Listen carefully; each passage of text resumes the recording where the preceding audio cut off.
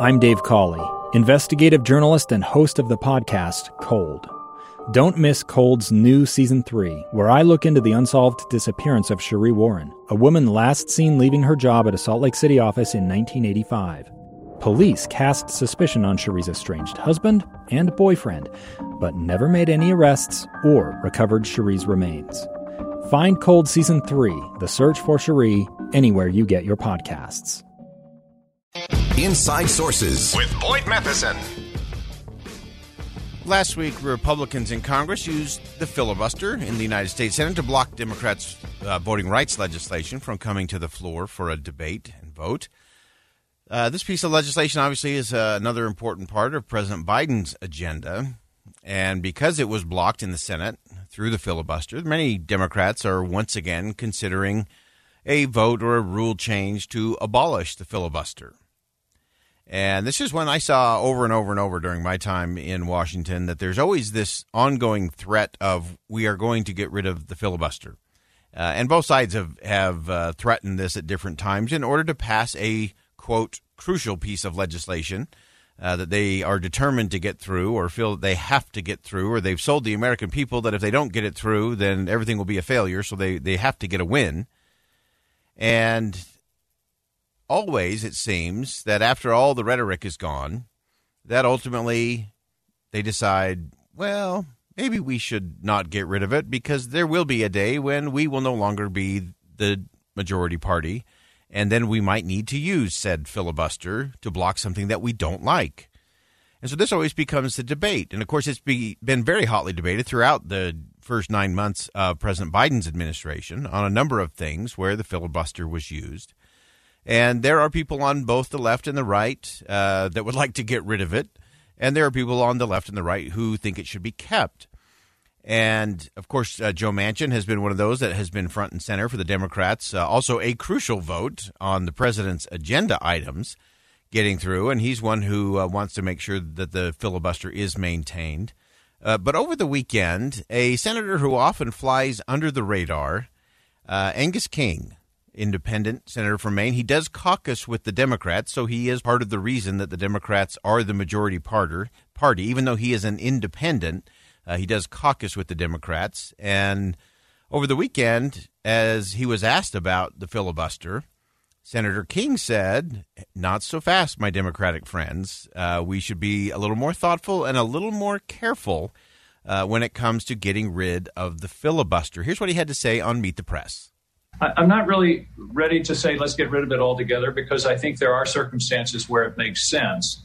So I prefer some alternative to what the present rule is. I'd like to restore the Senate to what it was, where we actually had debates and people had to hold the floor. And so I think some kind of talking filibuster, perhaps a rule that instead of having to have 60 votes to pass something, you'd have to have 41 votes to stop it. So that way, the minority would at least have to show up. One of the problems now is they don't even have to show up. They don't have to speak. They don't have to do anything. It just sort of becomes an automatic supermajority requirement, which isn't in the Constitution. So really fascinating. There's a lot of things in there that I love that Senator King said. I agree with the senator from Maine that a talking filibuster, that you can't just say, well, you don't have enough votes to get to 60, so you got no chance. So this is sort of the filibuster by default. No one has to show up. I love the fact that Senator King said, no, make the minority party, make them show up, make them hold the floor. I love the thought of actually having our senators on the floor of the United States Senate most of the day, debating, amending, compromising, voting, all in front of the American people. And so if you want a filibuster, great, filibuster. Just stay on the floor. Do the hard work. Don't just mail it in. Mailing it in saying, well, you don't have 60, so that's it, and they call that a filibuster and it stops. That's part of the problem. Senator King went on to talk about how the supermajority requirement is part of the reason why the Articles of Confederation fell apart. And the framers were diametrically opposed to that concept. Interestingly, I recently learned this.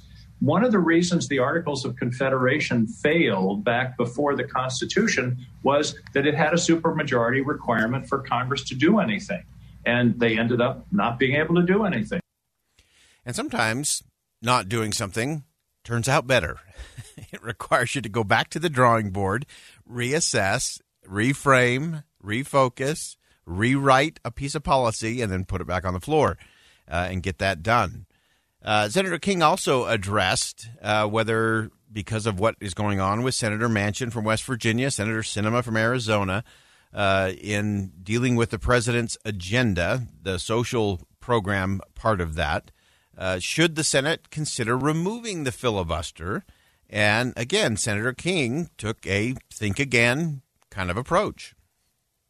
I've talked to both of them, and I can't say for sure. I don't want to read minds here. I know that both of them have resisted it, as have I, because once you monkey with the rule, then it's going to work both ways. It's going to come back, and it could come back to bite those who want to move things forward right now. Today's obnoxious obstruction tomorrow could be a precious shield.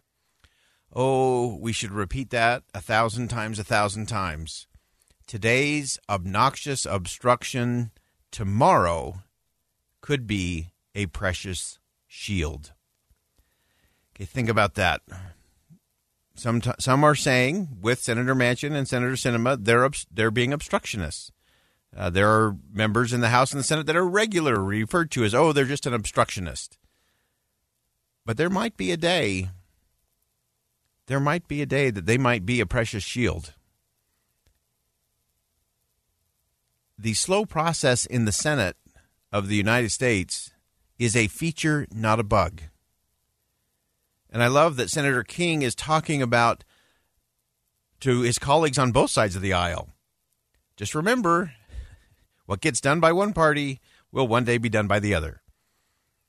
And if you think that the other side is just obstructing your agenda, just remember there will probably be a day when you will want to obstruct the other side's agenda when they are in power and in the majority. And so part of the Senate, part of the beauty of the Senate is it does protect the rights of individual senators, which really is saying we are protecting the rights of the states that they represent. And it is a feature, not a bug, that it takes time and it takes a majority. You have to get to 60. And on anything that's big and significant, that's a good thing in this country. Imagine the chaos and the uncertainty that would prevail if every time we had a change in who's in control of the House, the Senate, and the White House, that all of our laws were completely rewritten because they can. That would be horrible. It would be horrible for a constitutional republic. It would be horrible for the economy. It would be horrible for businesses. It would be horrible for citizens. And it would be especially horrible for the most vulnerable among us because they would get caught in the middle of all of that fray. And so I love that Senator King says, not so fast. Just remember, today's obnoxious obstruction tomorrow could be a precious shield. It could be the thing that holds the republic together. And so the fact that it's slow, the fact that it's hard, that's by design, folks. That's not a bad thing. We shouldn't whine and complain about that. You just have to figure out how to do it better and do it different. Now, Senator King also said that they're really trying to thread the needle, of course, allowing the minority voice to have their opinions, but not giving the minority too much power or ultimate super veto power. The trick, Andrea, is respecting minority rights while at the same time not empowering the minority with an effective veto. That's the needle that we're trying to thread here. And that's why I really have always appreciated Senator King. He is unique in the United States Senate. He is an independent that caucuses with the Democrats. But I think he really cares about the institution of the Senate more than a lot of his colleagues on both sides of the aisle. I'll never forget one middle of the night as I was heading back to my little flat and walking through the rotunda I would often stop and just sit there in that empty rotunda and just kind of take that in.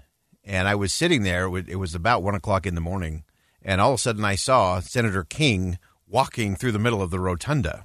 He had no staff with him. It was just him. He was walking, and he walked right across, and about halfway across the rotunda, he just stopped short.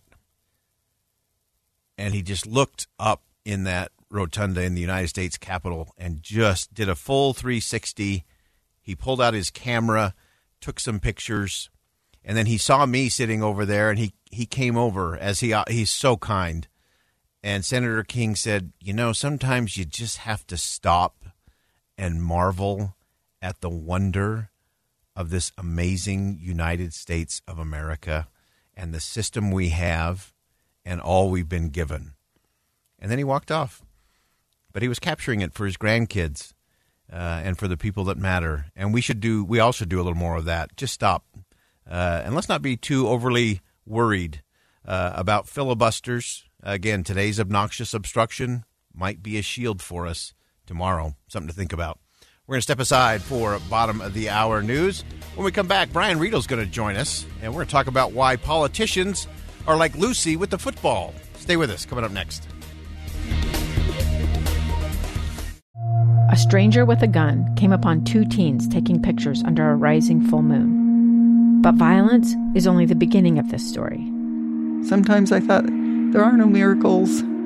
Yeah, there are, and this is a big one.